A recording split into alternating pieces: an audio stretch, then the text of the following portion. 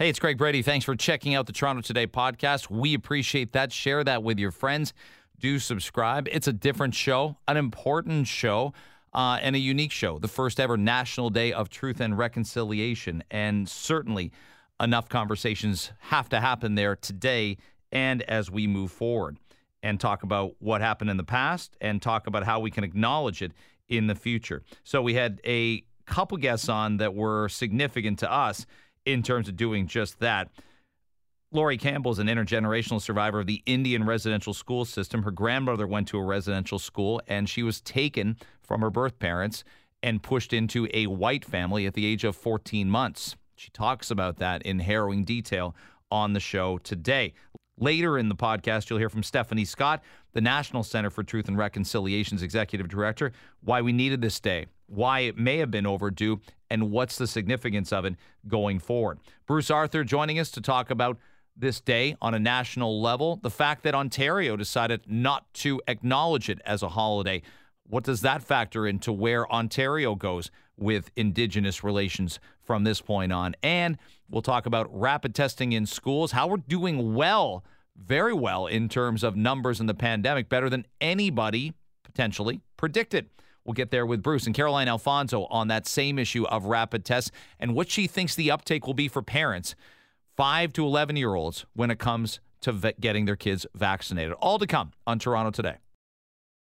The day and its impact and its message and the action that we have to have come from the message. That's been probably our theme this morning, if there's been one beyond the obvious, is that the Blue Jays will acknowledge today is a national day of truth and reconciliation today. The national anthem will be sung in an Indigenous language along with English and French. So 3 versions of the national anthem tonight for Blue Jays Yankees for people attending. And it's a start. Our next guest, we're very happy she's making time for us. Lori Campbell is an intergenerational survivor of the Indian residential school system. Her grandmother went to a residential school, and she's the Associate VP of Indigenous Engagement. Lori, thanks so much for making the time today. I appreciate it.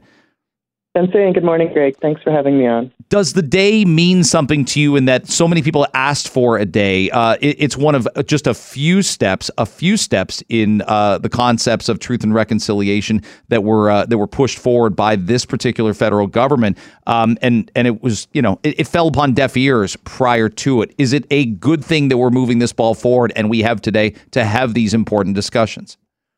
Yeah, absolutely. I mean, it is, positive that, we're moving forward and having this particular day. And it is, like you mentioned, it's a direct result of the TRC and the calls to action, right? Because it was, asked that the federal government in collaboration with Indigenous peoples establish a statutory holiday, a National Day for Truth and Reconciliation. And I guess, it would, the TRC came out in 2015, so, we're 7 years past that. It didn't seem like it should take so long to establish a national holiday, but, here we are, and it is a positive step. And the struggle, too, I think a couple of guests that we've had on have put it so succinctly. It's that you can either we have such mixed emotions about so many things in 2021, and we're pleased that some progress has been made. But then when we think about and we see especially news stories with video of communities where there's no fresh drinking water, communities with boarded up windows, it's incredibly problematic. It rips at us, but it's got to do more. We can't just change the channel and think, well, that's sad. We need to do things about it. Yeah, and There's the truth and the reconciliation, right? And so part of it is about learning, but the other part is the action. And so sometimes I think people get confused, and I think if they just listen to an Indigenous person speak about their truth and their experience, they feel like they've done the work. And that's not actually the work. The work is the action that follows. So how are we putting pressure on, on our leadership, municipal, provincial, and federal, to actually respond to the calls to action and actually implement the action? That's the difficult part. And I think the other piece is, as Indigenous people, there's so many things that we've always known about in our communities, because we've always heard, for example, the unmarked graves. We knew those were there, and our families knew they were there because our old ones talked about it. And now that they're coming to light in the public, and there's so many people in Canada acting surprised, it also feels kind of like upsetting, because Volume 4 of the TRC, written in 2015, told everybody. It was called the Missing Children and Unmarked Graves. And so all this information is already there. And so it feels kind of hurtful at times and upsetting for Indigenous peoples to realize that Canada didn't care enough about the TRC to actually read it. I'm really glad you brought that up, Lori, because I wanted to ask if a day like this is, I would say sometimes it's an overused word, but I'm not sure it is now, if that is triggering to some, because the argument could be made 2 years ago, 3 years ago, 4 years ago. We told you about this, and it either fell on deaf ears or it was just, a footnote in a newscast, and now it's right in front of you. Now we're talking about it more, and now we're attempting to deal with just mountains and oceans of grief and sadness and anger that it fell on deaf ears. Mm-hmm. Yeah, and I would say there's definitely probably a full spectrum. There's lots of we're all probably at different points in our healing and our wellness, and so there's public events that are out there for people to attend and to learn, and then I'm hearing of also smaller community gatherings where it will just be us having a potluck, doing our ceremony and prayer, and taking care of one another. And so I think it's also important. I've also heard from some peers about the demands coming at them for this particular day.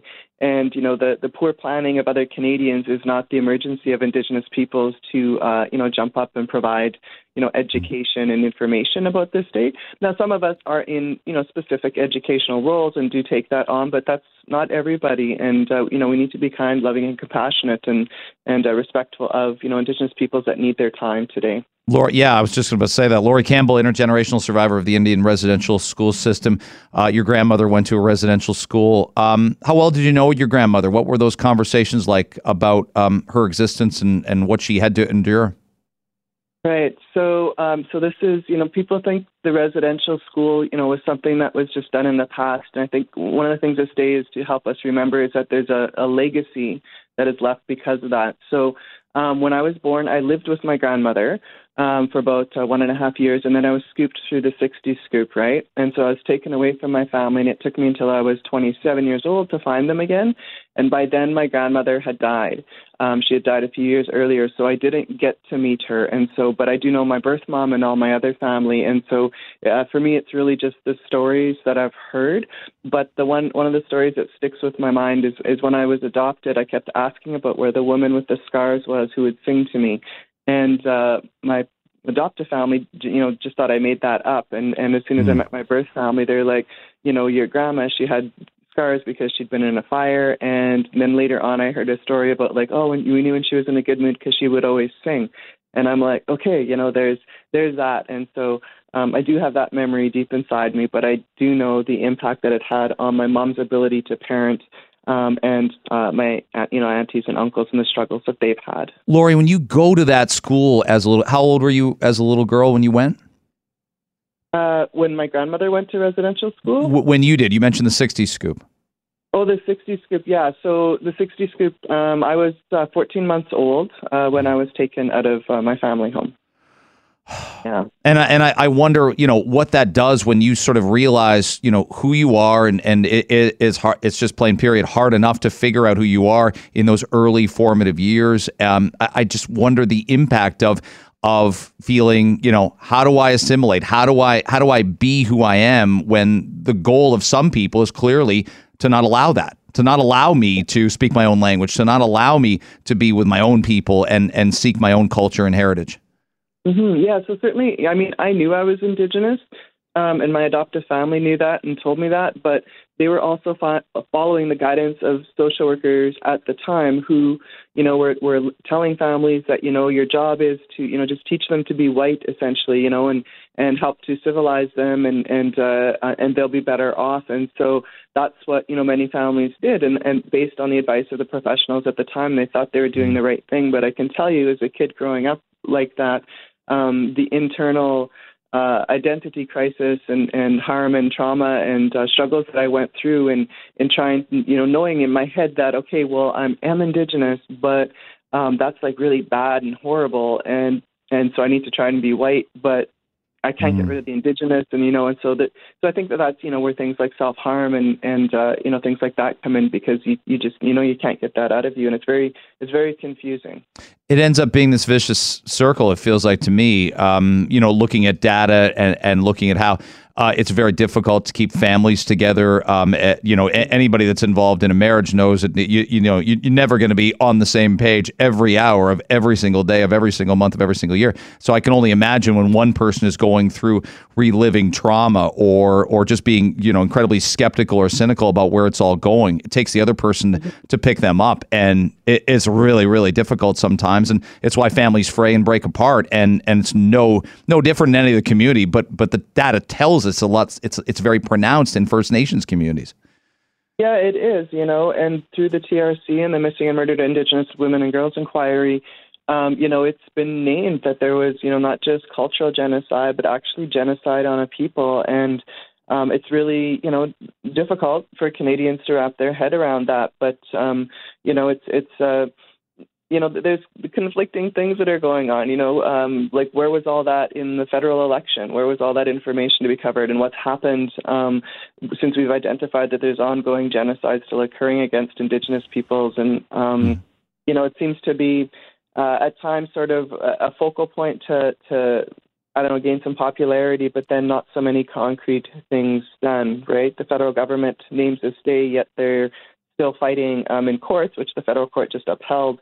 The Canadian Human Rights Tribunal that, ordered the federal government to pay compensation because of racism towards Indigenous children that they were found guilty of. And so there's this conflicting thing conflicting messaging. And I think that also makes it difficult for other people in Canada to really understand what's going on and what's the truth and what isn't. You hit on so many things that that absolutely rankle me, and I thought about that. I thought about the court cases. I thought about the lack of prominent issues with residential schools. Like if we'd predicted this 5 months ago and said there's going to be a federal election coming up, and we'd say, well, Indigenous issues in residential schools, that'll be at the top of the topic list. I didn't see it. I didn't see it, and I didn't hear it as much as I needed to. And I'm sure you would, you would say, well, yeah, times 10 for me as well. And then I think about, the cynicism and the distrust. I don't know how. My producer and I were talking about how do we do this show so I don't want it to look right. I want it to feel right for us when we get off the air, that we're not just doing this. And I've made this a pledge to not just do these kind of topics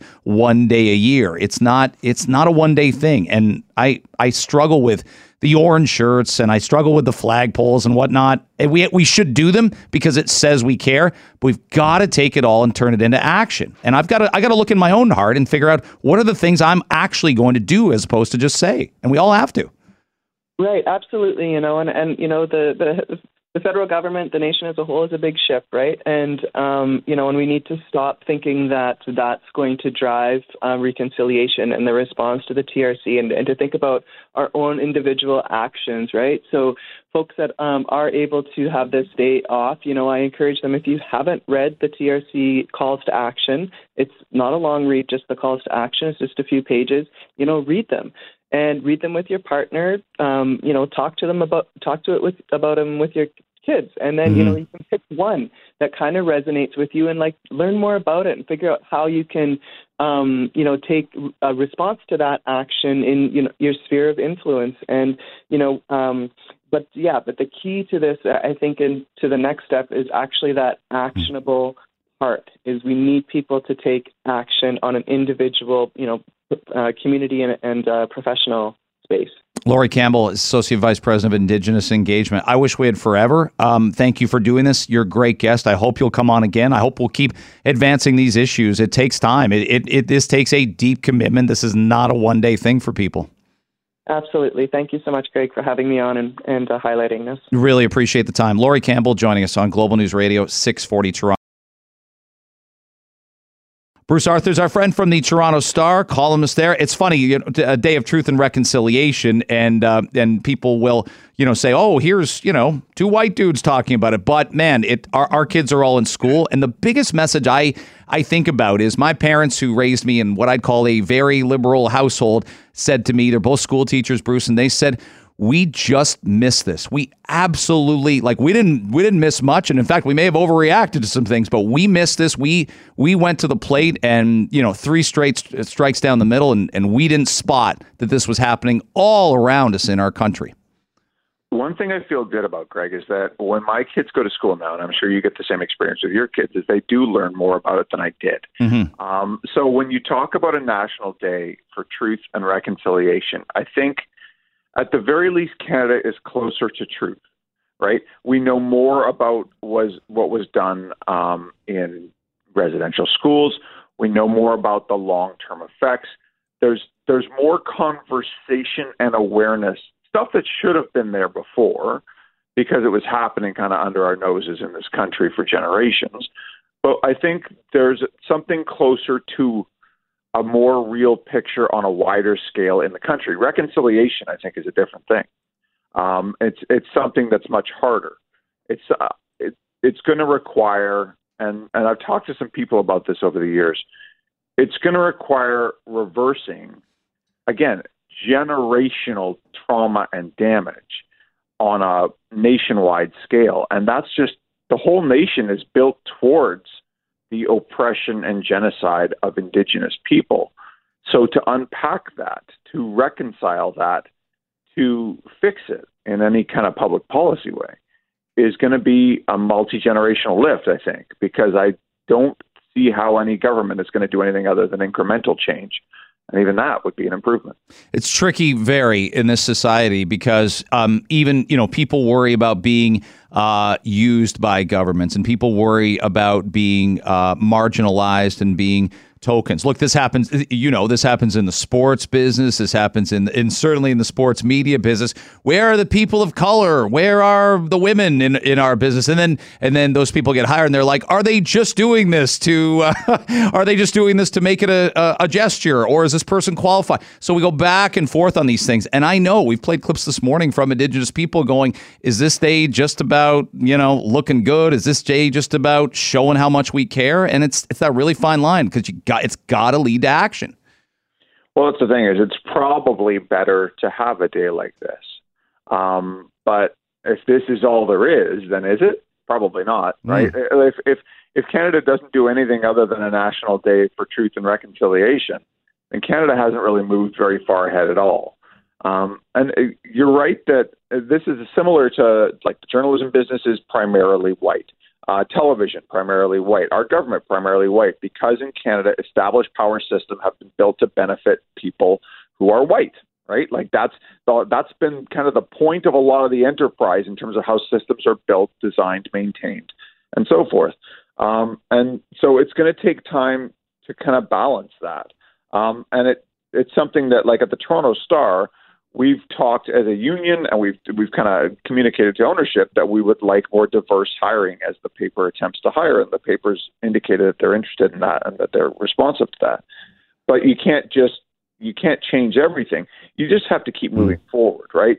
And one thing that I've talked about with some friends who are a little less receptive, I think, to the idea of a rebalancing of the existing power structure between white people and people of color. And what I say is that there's going to be times when, it's like the idea of cancel culture or political correctness. There are going to be times when it goes too far, right? Because it's part of a rebalancing of something that's been going the other direction, again, for decades, for generations. Like, this is going to be hard, but as long as society keeps kind of marching in the right direction, then with public policy, with attitudes, with stuff like that, we've seen it with a lot of different issues. Then that's progress. It's not going to go fast enough for probably anybody. Bruce Arthur from the Toronto Star, guest Toronto today. We'll get to the rapid testing issue from yesterday and what Dr. Kieran Moore said, but right there at the provincial government's feet is an opportunity, right? You got an opportunity for a premier who called out in unfathomable fashion Saul Mamakwa, accusing him of jumping the line and getting his vaccine too early in the spring. And you got an opportunity, like a layup, to announce that that the province will recognize a national holiday, and they didn't do it. Again, there's 30 things, and so we pivot from here to there to there to there. And I'm going, boy, I don't even know if we spent enough time on that one because the provincial government was in absentia when this actually happened. I think in order to look like you can't say that any federal party or provincial party that has ever held power has been truly transformational and progressive on Indigenous rights and change, right? You just can't say that. But some are, I can see people saying, well, nobody's good.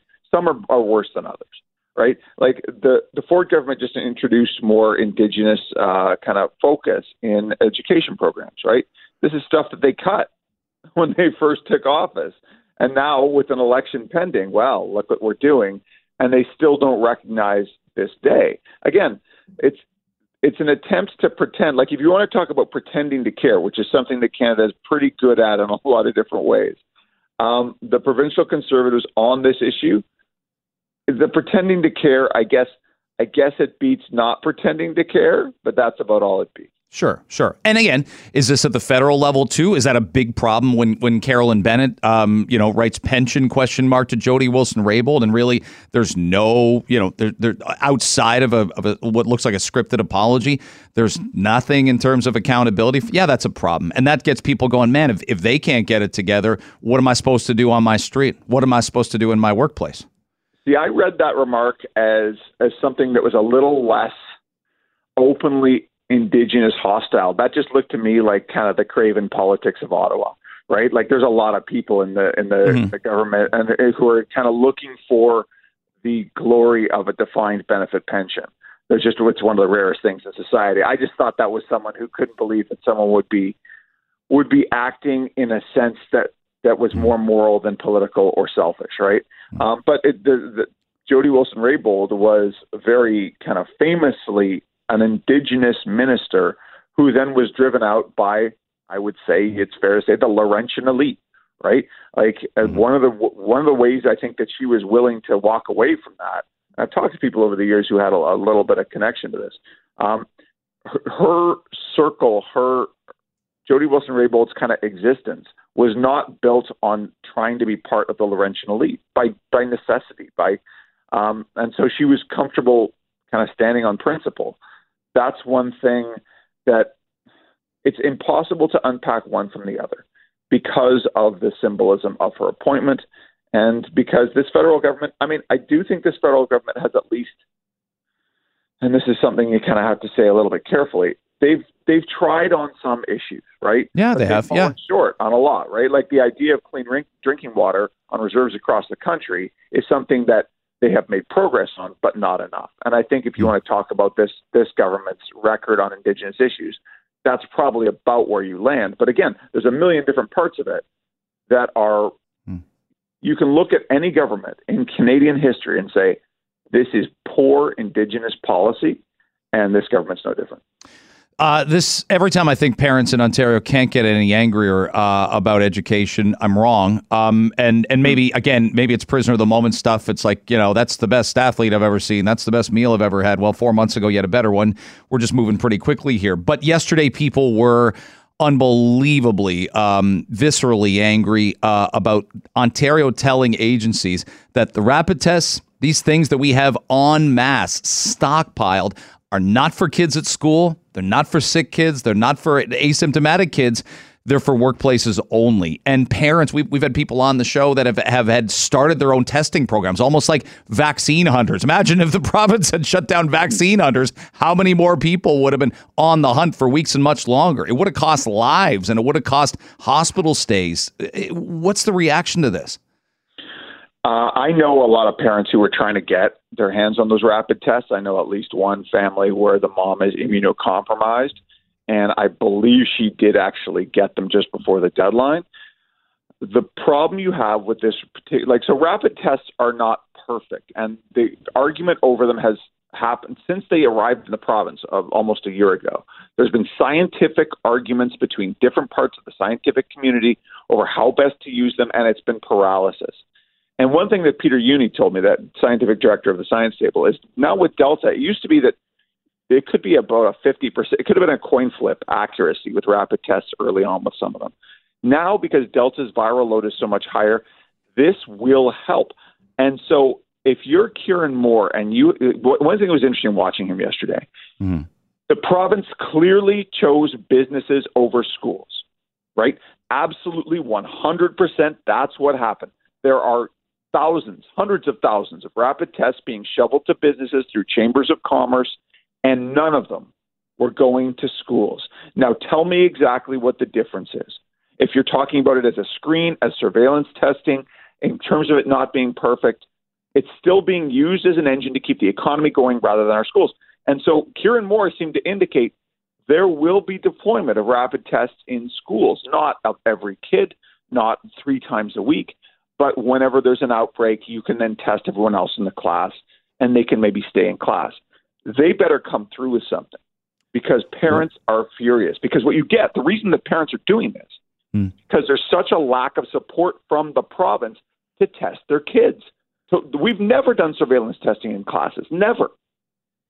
The only times it's ever happened is when individuals have pushed it, like Janine McCready and Michael Guerin did that with Thorncliffe.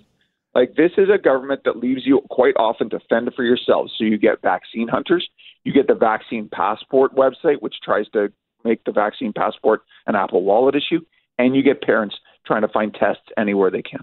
And there are calm parents that think their kid will be fine, their kid will have a good outcome, their kid are healthy.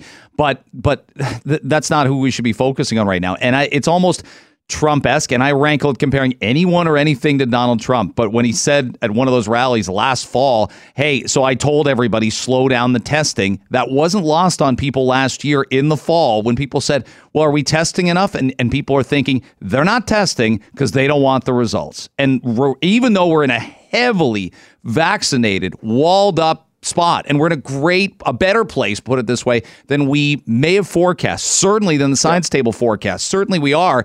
They may still not want those positive tests. They may still not want them, given that they're not putting them in schools. I've always thought from the beginning that with schools, the overriding thing is that we didn't want to know. Yeah, and you know what? If you had a societal and governmental focus on keeping kids in schools as your number one priority, of not letting down that generation, there's data that shows the kids who have experienced short school strikes have long-term impacts in their life in terms of stuff like depression, employment, lots of other long-term, like stuff that I didn't know about before I started looking into the pandemic. If we had done that, then you could argue, okay, we're not going to test so much in schools, but we're going to make sure we control the virus everywhere else. But Ontario's never done that, right? Ontario has always chosen business over schools. It has always chosen the economy and some kind of hellish limbo in between controlling the virus and not. So what you've gotten is you've gotten more school closures than anywhere else in the country. What you've gotten is you've gotten these rolling lockdowns up until the fourth wave, where there were just enough restrictions to make your life inconvenient and not enough to slow the virus to any significant degree. And so that's kind of where we are. The fact that Ontario is doing as well as it is a delight. It's wonderful. And I don't think you can find a single reputable scientist who predicted this. And that's what's fascinating about it, is that it wasn't just a science table. No one thought we were going to do this well. The fact that we are is probably a combination of a ton of factors, but thank goodness the place that we need to worry about it, though, is probably schools. Sure. Yeah. Well, it's the last bastion of where the unvaccinated gather every day. It's just that's where it's at. I got to leave it there. Bruce, loved having you on, man. Have a good weekend. Brady, have a good weekend, buddy.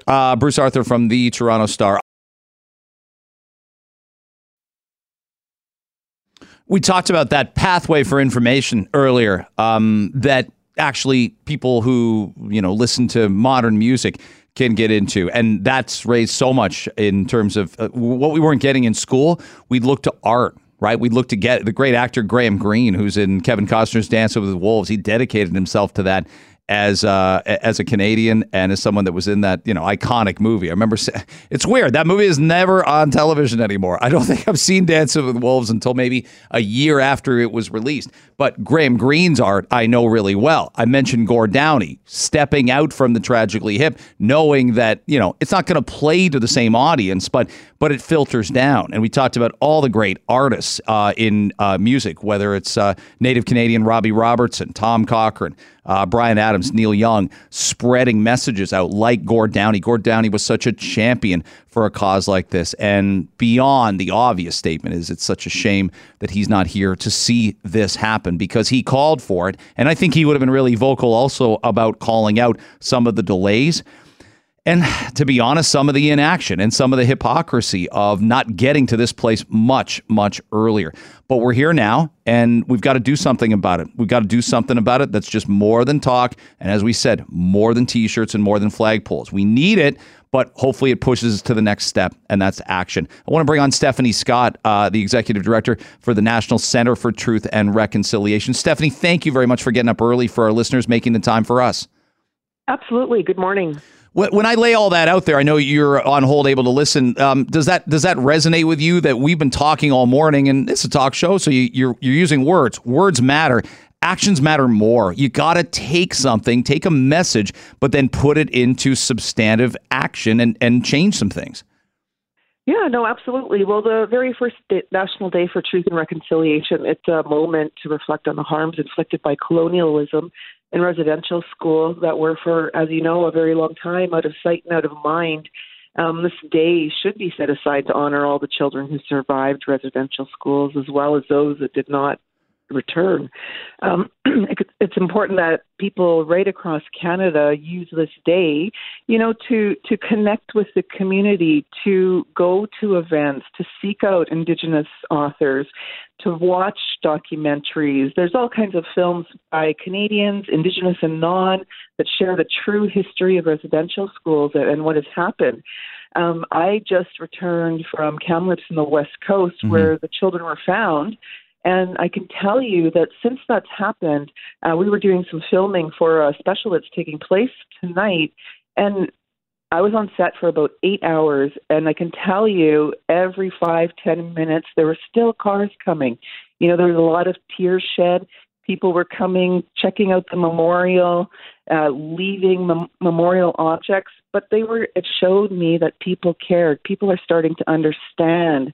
So you have to take that action, as you noted, and learn. And that's the really first step to reconciliation and understanding. Stephanie Scott is joining us. She's the Executive Director for the National Center for Truth and Reconciliation here on September 30th, our first national holiday, honoring the lives of Indigenous people across the country and those we have lost and those that have survived, as you note. You were in a ceremony, I'm seeing last night, in Gatineau, Quebec 2 years ago. You unveiled a cloth, a ceremonial cloth, with the names of almost 3,000 kids who died. So that's 2 calendar years ago.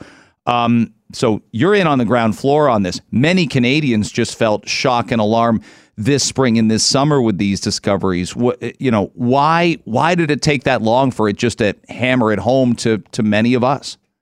Yeah, so since the close of the Truth and Reconciliation Commission, the NCTR has continued to do work to find those children. Right now we have 4,126 little ones' names on that national register.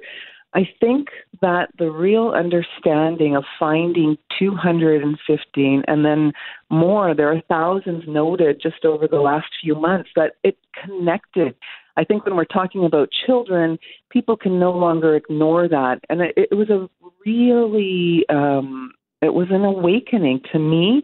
I can tell you over the last months and years since the close of the Truth and Reconciliation Commission, progress has been very slow.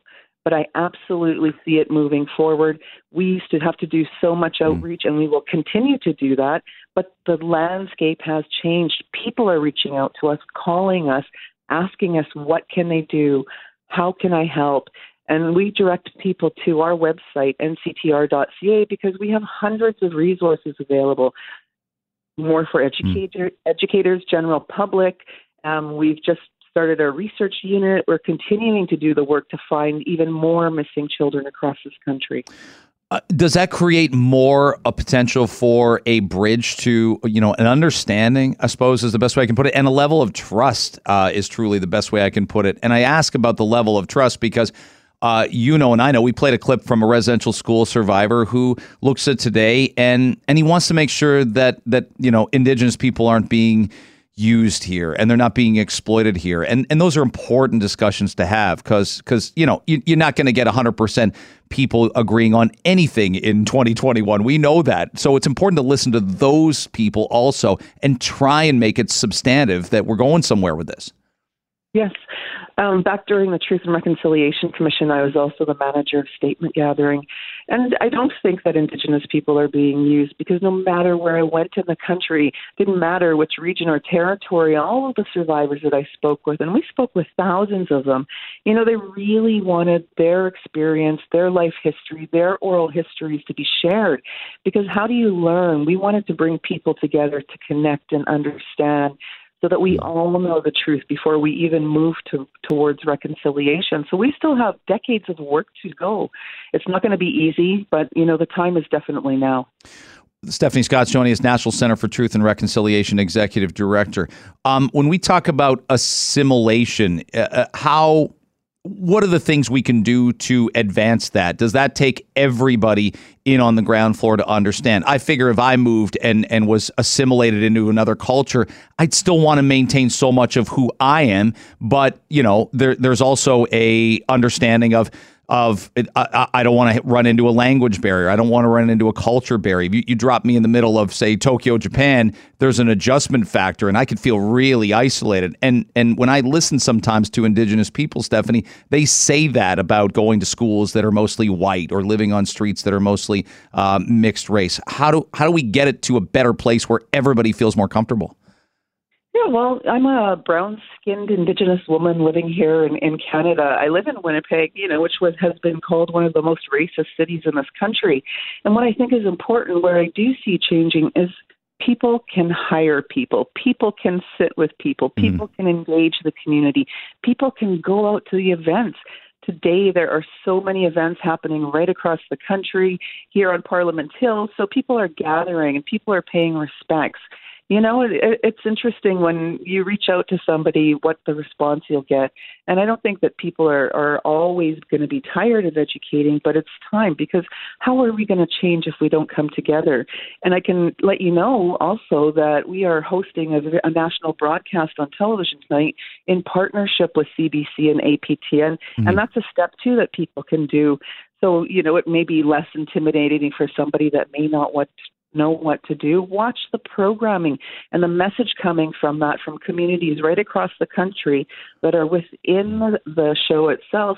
They wanted to educate Canadians, and they wanted to show that we're still here. We weren't 100% assimilated. We hold our language. We hold our culture. We hold our songs. And we'll be here forever, and we're powerful. And despite this horrific tragedy that continues to happen, we want to break bread, and we want to make change in this country so we can all live together and move forward, because nobody's going anywhere. No one is. I'm so glad you said that.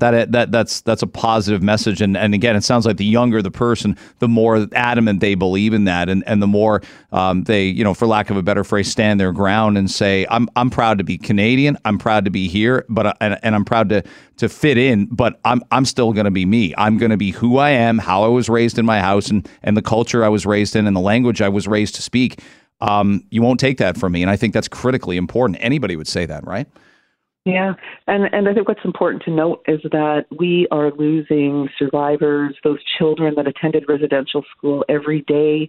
This is a day to reflect on that, and it helps recognize their voices, where they can still relay their experience themselves and continue to bring remembrance into the public consciousness. And that's really what's important. I mean, you're going to hear a lot of information today relayed, a lot of life experiences. You'll hear, you'll see tears and witness tears. And I don't doubt that other Canadians outside the Indigenous community will also, come together to commemorate, memorialize, and even celebrate the community. Stephanie, the job you do is just so important, so critically involved, and allowing us time with you today really matters to us, and I think it mattered to our listeners too. Thanks for doing that for us. Be well. Thank you so much. Stephanie Scott from the National Center for Truth and Reconciliation, the Executive Director. We will be able to reflect on the first National Day of Truth and Reconciliation. It's a different show. It's a different feeling. It got me thinking about, to be honest, Gord Downie. And there's a person who's an iconic figure, and we've got so many good ones throughout Canada. So one thing about our artists, and I'm a music guy. I suppose I'm a rock guy, and we have so many artists that have put causes and put really their money where their mouth is, their time where their mouth is. You can't buy time. We've realized that in the last 18, 19 months. What's more valuable than it? Sometimes you've got too much of it. Sometimes these last couple of weeks have been like that for me. You're running around like a maniac, and you're not sure you're good at anything, and you're not sure you're paying the proper attention to anything. Circumstances can bring you upon that sometimes.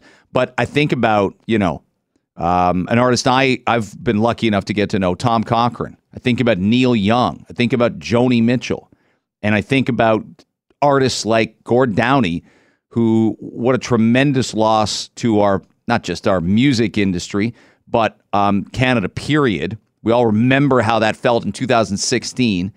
He's got inoperable brain cancer. He's going to tour the country one last time with his iconic band. And you remember what it was like to try and get tickets for that show. Bonkers times 100. Lots of controversy about it. And he passes away at age 53. But he put out a solo album later that year in 2017 called Secret Path. We didn't know that. We didn't know what he'd been working on. He put out 4 solo albums before that. And to be honest, when he passed away, The Hip had put out a new album. They'd made their way across the country. I'll never forget watching CBC picks up their final concert in Kingston and shows it the night of the Olympics are happening in Rio, and Ron McLean's anchoring that particular makes the throw to that particular concert. And it is heavy and it is emotional. And I thought about it all day the next day. Sometimes something hits you so much in a good way that you just kind of sit around paralyzed. You move maybe, if you got a Fitbit, you move about 400 steps in 8 hours. That Sunday felt like one of those days to me. And he called out, not in a negative way, in the crowd that night, the Prime Minister Justin Trudeau. And he said, this is the man, truth and reconciliation. He's going to get things done that haven't been done before. And as many things and as much has been documented how there's way more to do, and there's been loose ends that haven't gotten tied up properly. And there's been, to be honest, things that make us all physically seethe with anger, like the lack of clean drinking water, like, lawsuits, one of which was settled yesterday by the Canadian Supreme Court that I'll get to in a bit, when it came to quote unquote, and this is what the opposition says, but the government doesn't put up much resistance, fighting Indigenous kids in court. Sounds pretty graphic, but that is one way to describe it. Absolutely it is. But he got this day done. The urgency for this day was important, and it had been there for quite a while. But where does it lead us to? Is it just a day? Is it just a day off to some people? And I can't tell you even tangibly what I plan to do to make this work. Tell stories. We can talk about what we hope to accomplish. And again, tangible things that we can try and accomplish when it comes to truth and reconciliation. I get a text in, what about accountability and justice? You're damn straight. You're damn straight. We need to look for people who committed criminal acts of atrocity at these schools. We need to do that. We need to look for people who knew about the criminal acts of atrocity at these schools and did nothing about it. No one would ever make the case that not doing something that you know about is the same as actually doing them. No one would do that. No one would say that. There's a lot of you need context and you need specifics for those scenarios. Remember the word accomplice is an interesting one, isn't it? You can be an accomplice to something in a court and be charged, but if you didn't hatch the idea and you didn't do it and you didn't perpetuate it, but you knew of it, it's not great, but it's also not the act themselves. And those are the people we really need to look for. So every opinion's welcome on this show. You know that. This isn't about, shaving off 30% of a political side and saying you don't have a voice here. You don't count. So this person writes truth and reconciliation. What a crock of crap. How about accountability and justice? They still hunt Nazis that are 100 years old, but they're not looking for these criminals who could be as young as 55 or 60. Age-wise, you're not in the wrong stratosphere. 55 might be a little young, and especially in Ontario, with where residential schools ended about 40 years ago, 45 years ago, the ones that did exist, and we had very few in Ontario in comparison. But more needs to get done, And it's got to be, again, are we acting or are we talking? Are we acting or are we just saying things that sound great?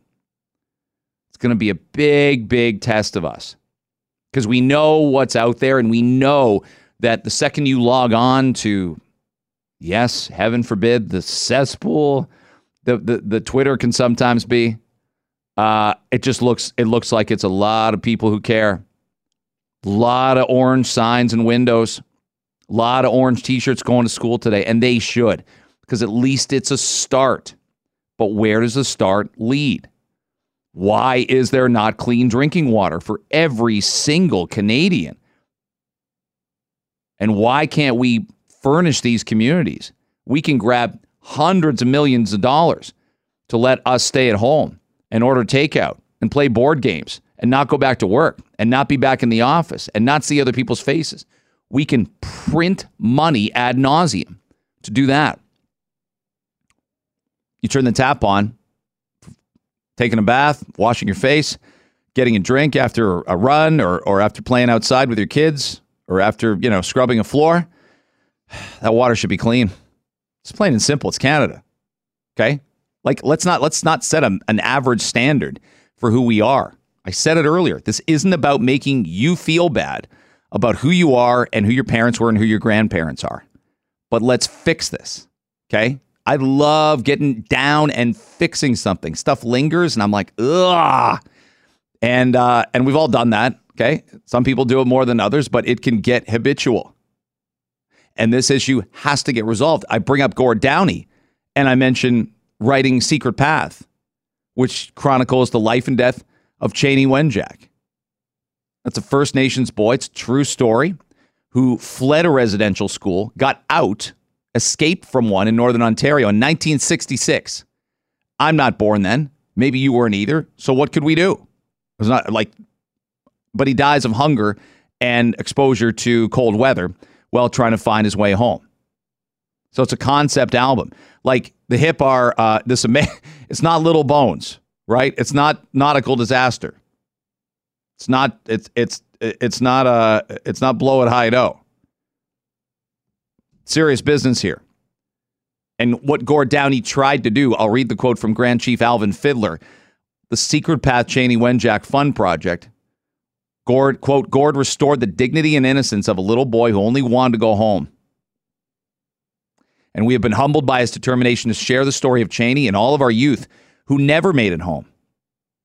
I saw a story yesterday of a woman who said they knocked on the door. Somebody from the government, from basically Indian Affairs, as it was called then, Catholic priest, and somebody else in the community. And they said, "Have you got kids here?" And parent says, 2 little girls. We're taking them. We're taking them away to school. That's that. Like today, pack now. We're not coming back in a week.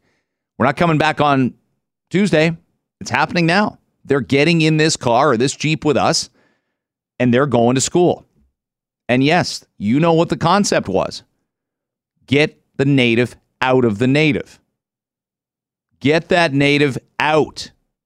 Cut the hair, dress them up, make them all look the same. Look, private schools end up doing that anyway. I went to private school for a year. Everybody looks the same clothing-wise.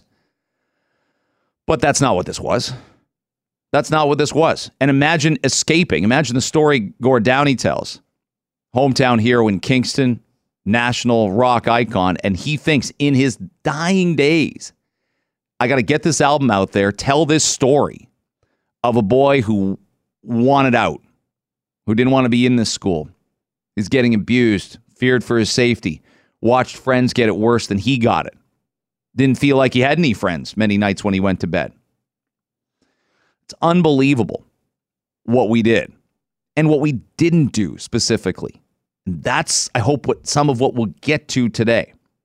It's a heartbreaking legacy to lose a voice like that. And again, so many voices have written great songs. I was looking it up last night.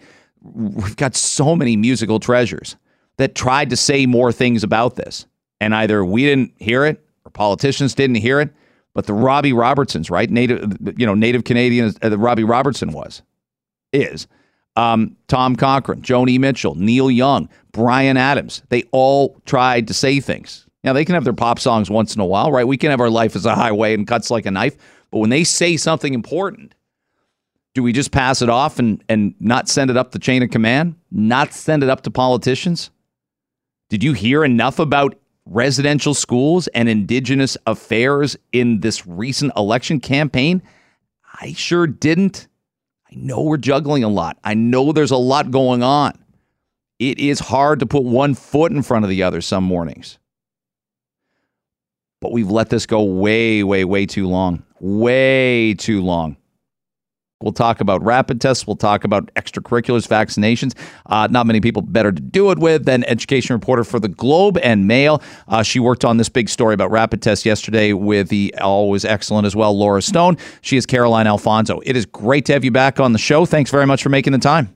Hey, Greg. Nice to be here. It's one of those things as well. We were talking in our household. I know my wife and you are work colleagues. We're saying, boy, and we had so many calls and texts this morning from people saying, not only did our parents miss the boat on this, our schools missed the boat on residential schools. I hope, and I said this, I don't know why this would be isolated to the social sciences. I hope every teacher is sort of prepared. Take 10 minutes, take some questions, give some thoughts on what today is, why they're in school, and why it's important to have this sense of where we're going to go next with these issues.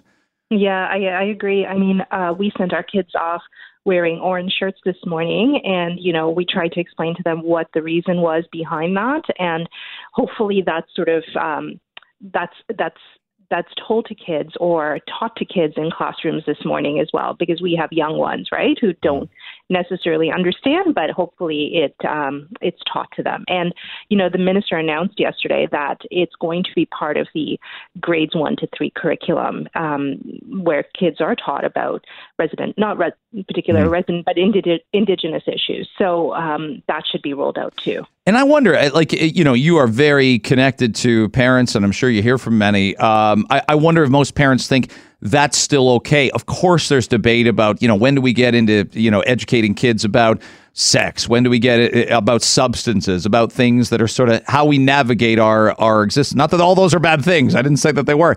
But for grade 1 to 3 here, I think, I hope parents are down with the idea that it's never too early. This is education. It's part of your history, and it's part of things, obviously, that we can reflect on. Even though we're proud Canadians, we can look back on and say, this was terrible. This was a bad part of our past. I think, a lot of people are shocked when we talk about the fact that kids are learning about sex ed in early grades, for example, and you raised that good point. Like, people get shocked by it. But when you actually look at the material and what they are taught about, it's actually quite relevant to their age. In the early grades, they're taught about how to correctly name body parts. How is that a bad thing, right? And so it is, educators do make it relevant to that age group so that they can understand it. And I think once a parent who is perhaps not opposed is not the right word, but who's not fully accepted what is being taught, once you actually understand that it is actually quite relevant to that age group and it is built for that age group, then I think you would be more accepting of what is being taught in those classrooms. Caroline Alfonso, kind enough to join us, Globe and Mail on Toronto Today with Greg Brady on Global News Radio 640 Toronto. This story you worked on with Laura yesterday, it has parents. I said it to Bruce Arthur an hour ago. Every time I think parents are at their wits' end, the water's calm a little bit. We think we're in a good place, and then the blood pressure rises. There were parents utilizing grassroots programs. There were public school parents incensed that private school children and educators were getting rapid tests that they didn't have access to. And then the Ontario government yesterday says, stop giving tests to families and parents. These are for businesses only. Wow. The reaction was visceral in the last 24 to 36 hours, and you and Laura documented that. Yeah, I mean, Greg, there were, so parents, I mean, I have children in school, you have children in school. Parents are looking for any sort of means to keep them safe and, to keep classrooms open for as long as possible. Because if you remember, Ontario is the only province that had classrooms closed to in-person learning longer than any other province in this country, right? So parents are like, we don't want to go back to what it was last year. What can we do? What additional measures can we put in place? And so this rapid antigen test was one thing that they wanted to do. And so parents in, Ottawa, Guelph, Toronto, parent groups had decided to come together, and it was on a volunteer basis. Whoever wanted in their family of schools, whoever wanted to participate could participate. And they had twice a week rapid tests. Some were already on the ground a couple of weeks in. Some were about to get started. And then just like that, it just ended, and it has ended. And parents are baffled by it. They're confused by it. They're frustrated. They're angry, all those emotions, because something like that takes a lot of work to put together. It's not sort of like you just email a bunch of parents. You have to go pick up the tests. You got to put the tests together. You got to distribute the tests, and it's gone. It's amazing. And I want to ask you about extracurriculars. You wrote about that and the fierce arguments that transpired there. And, our household is fully vaccinated. People say, well, you're lucky. And you're like, well, yeah. But as parents, you look at the big picture and you say, well, we're lucky that they're vaccinated, but we're unlucky in that, one of them will go to college in 3 years. And that runway of kids being kids is sort of running out. So we want them doing as much as possible with their friends. We want dances. We want cross-country meets. We want all that stuff. It's I find that's a big distinction, and I know it was really a lot, really dividing the community of Toronto and the TDSB when Dr. Davila said, well, we're going to put a pause on these things 2 days into school, especially for fully vaccinated high school kids, not to be able to play after school. Crazy. They've been doing it all summer. Definitely. That's the whole equity issue, right? There have been sports that have come back outside of school over the summer months. And so why not in school? Why not? That, people who can afford it are been doing it outside of school. Well, not everybody can afford it. So why not bring it back in school? And so there is a gradual reentry. I think, football practices and things like that have been starting up. And teens want it. They really want it. They have been missing out on it for a year now. Interesting, Greg, that Thames Valley School Board in London, Ontario is alone in it, where it requires kids to be vaccinated in order to participate in extracurriculars. That's a distinction that I haven't seen among other boards in Ontario. Vaccine uptake for 5 to 11-year-olds. I got about 45 seconds when they come. And again, that's a little bit of advancement from Dr. Davila, because they may still be several weeks away. Maybe it's even Christmas. We don't know. But what do you think the uptake will be like? Because it's still only about 50 to 55% 12 to 17 are vaccinated. Do you think it'll be even a lower number for 5 to 11? I know, anecdotally, I know you won't hesitate with your kids. I won't. I will not. My kids are actually quite ready to, especially my eldest. But, one of the things that I'm hearing anecdotally from parents is that they're not vaccine hesitant themselves. They went out and got the vaccine as quickly as it was available to them. But when it comes to their kids, parents are a little bit more anxious, I would say, around vaccines. So I don't know how it's going to go.